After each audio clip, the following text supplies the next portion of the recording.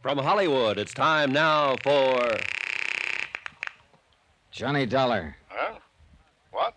You're John Wesley Cosgrave, aren't you? That's right.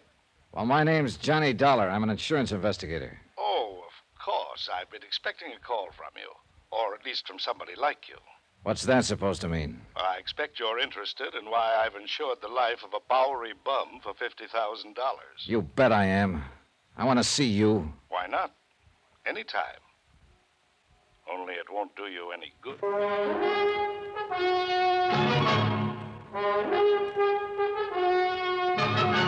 Tonight and every weekday night, Bob Bailey in the transcribed adventures of the man with the action-packed expense account, America's fabulous freelance insurance investigator. Yours truly, Johnny Dollar.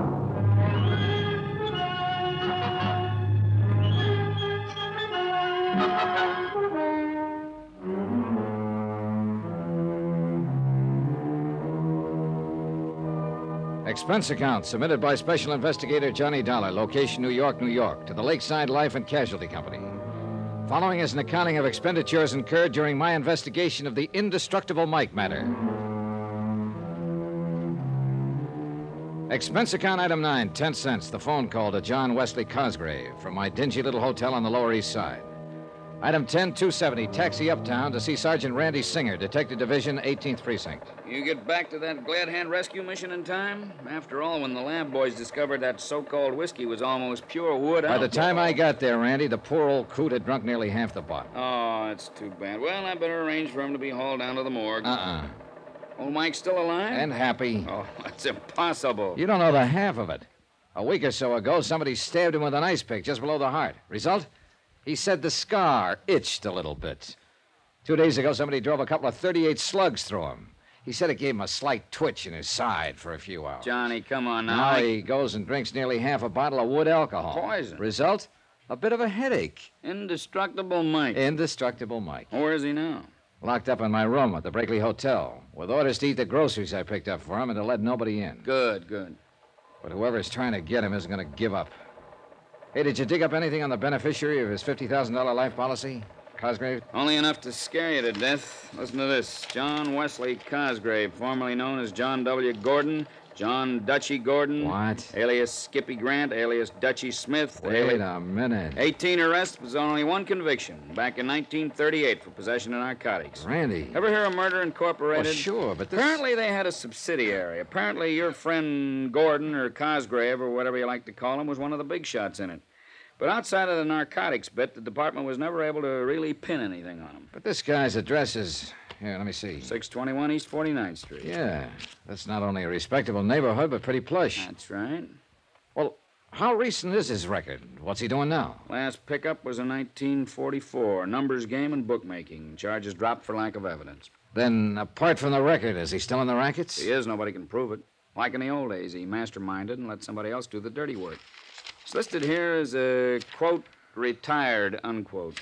Well, my money says he's still in business. Well, if you can prove it, the department and the DA's office will love you dearly, but I don't think you will. Every time we dragged in a stoolie who could give us what we wanted, something happened to him. Like what? Jump bail. Well, you should have known better than to let him have bail. One of them poisoned in his cell in the Tombs, one breakout, and his body was found in the East River, even one suicide.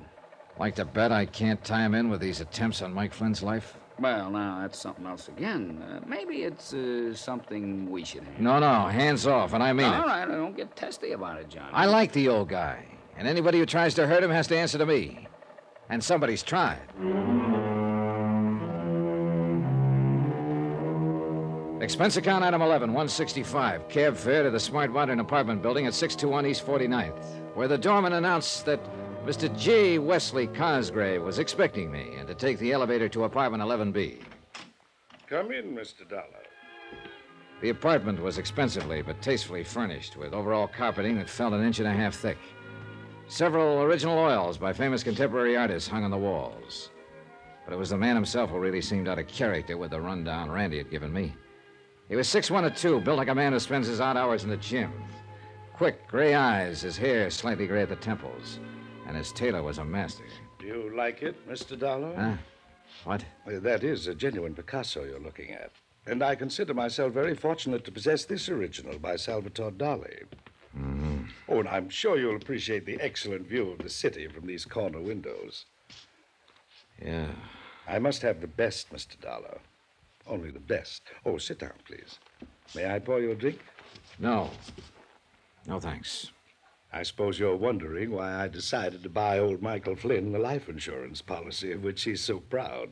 I am. Well, it's really very easy to explain. You see, I was born and brought up on the Lower East Side, Mr. Dollar, in deplorably poor circumstances. My early life was a never-ending struggle for survival and for whatever questionable sort of education I could glean from those about me, many of them criminals, who were my only companions. That's all very touching, Mr. Cosgrave. And I'm afraid I did little to lift myself out of the gutter until one winter night, hungry and broke, I wandered into the Helping Hand Rescue Mission.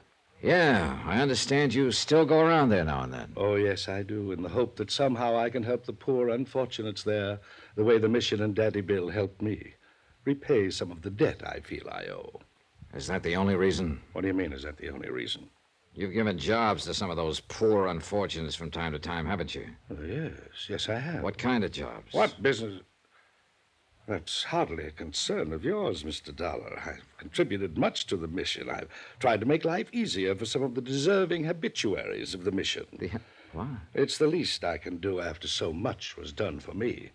In the case of Mike, why, his greatest desire in life was to be the proud owner of life insurance. Why, I don't know. I do. Because you sold him on it. That's a lie. That's a dirty... Is it? Then why make him name you as beneficiary instead of the mission or some other deserving cause? And that, Mr. Dollar, was his own idea. And since it made him happy, I didn't protest. I suppose the real reason for this particular desire was his feeling that it might give him dignity. Yeah. Now tell me something. Where does all your money come from, Dutchy? Dutch? Who told you that? Nobody calls me Dutchy no more, not you or nobody else. Them days are over. I'm respectable, even educated. I wonder. Look at my record. I haven't been on the blotter since 44, and that was a bum. Mr. Dollar, I make no pretensions about not having a past. During Prohibition and later, I made millions. Yes, millions in rum running and the policy racket as a betting commissioner. How about narcotics? Sure. There was hardly a caper in this town I didn't have a finger into, and I was smart. I pocketed the profits, not my boys. That's why I can afford to be retired and live decent. And I'm going to keep on living this way. You were lucky some of those boys, that mob of yours, didn't rat on you. Yeah, but thanks to a couple of convenient rub-outs that I had nothing to do with, you understand, I managed to stay clean with the law. And now you're as pure as the driven snow.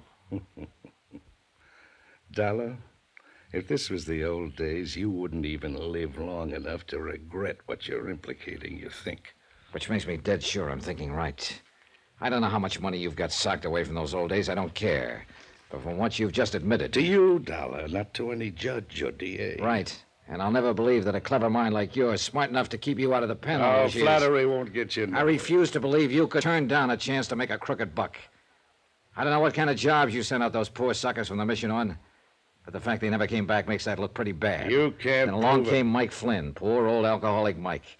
Where the talk of insurance came from, I don't know, but it was too good to pass up.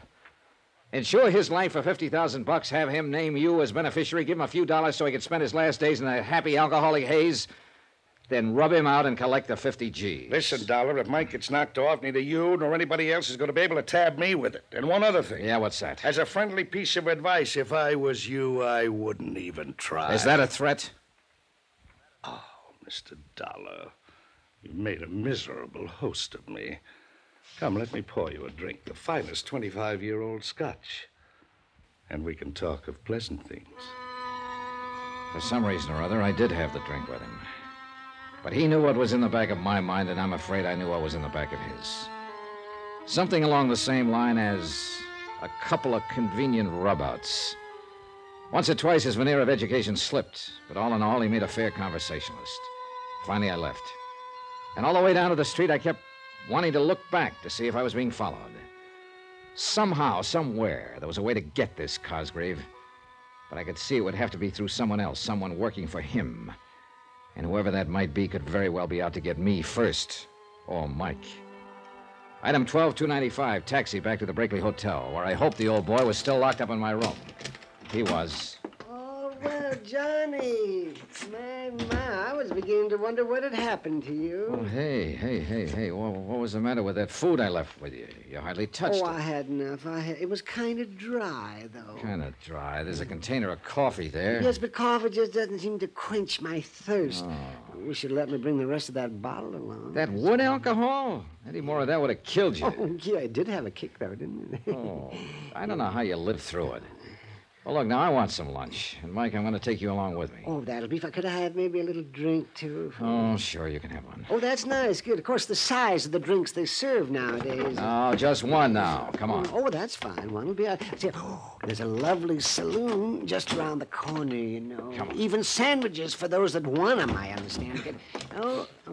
These stairs. Maybe we could just bring a bottle back with us to your room if we are going to come back. Sweet, funny old soul. I loved him. And I knew that without me, he'd be a dead one so fast. So far, the attempts on his life had been made by persons unknown. Unless the mission. Daddy Bill. Could Daddy Bill be somehow tied in with Cosgrave's operations? I wondered. I paid the check. That's item 13285, and we started walking to the Glad Hand Rescue Mission along some of the back streets. I wanted time to think it out, if I could think, over the incessant, pleasant chatter of I'm really enjoying life now that I have money now and then. Why, sometimes I get on the subway and I just ride all over town all day long. Yeah, you told me. See, why don't you try that sometime, Johnny? It's really Say, there's a bar there on the corner. Why don't we just pop in? No, let's pass that one. John, why do you feel that you have to look after me this way? You know darn well why I... Hey, watch the curve. Why I'm looking after you. It's because somebody's on... Mike, look out!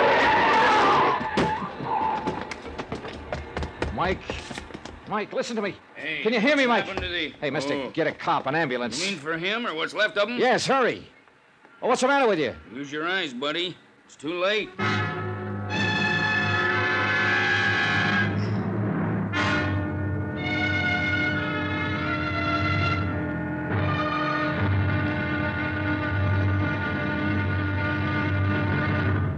Now, here's our star to tell you about tomorrow's intriguing episode of this week's story. Tomorrow, somebody's going to have to pay for what's happening here. Yes, that's a promise. From yours truly, Johnny Dollar.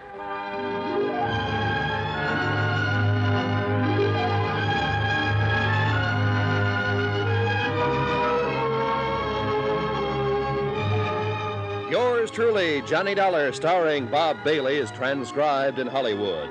It is produced and directed by Jack Johnstone, who also wrote tonight's story.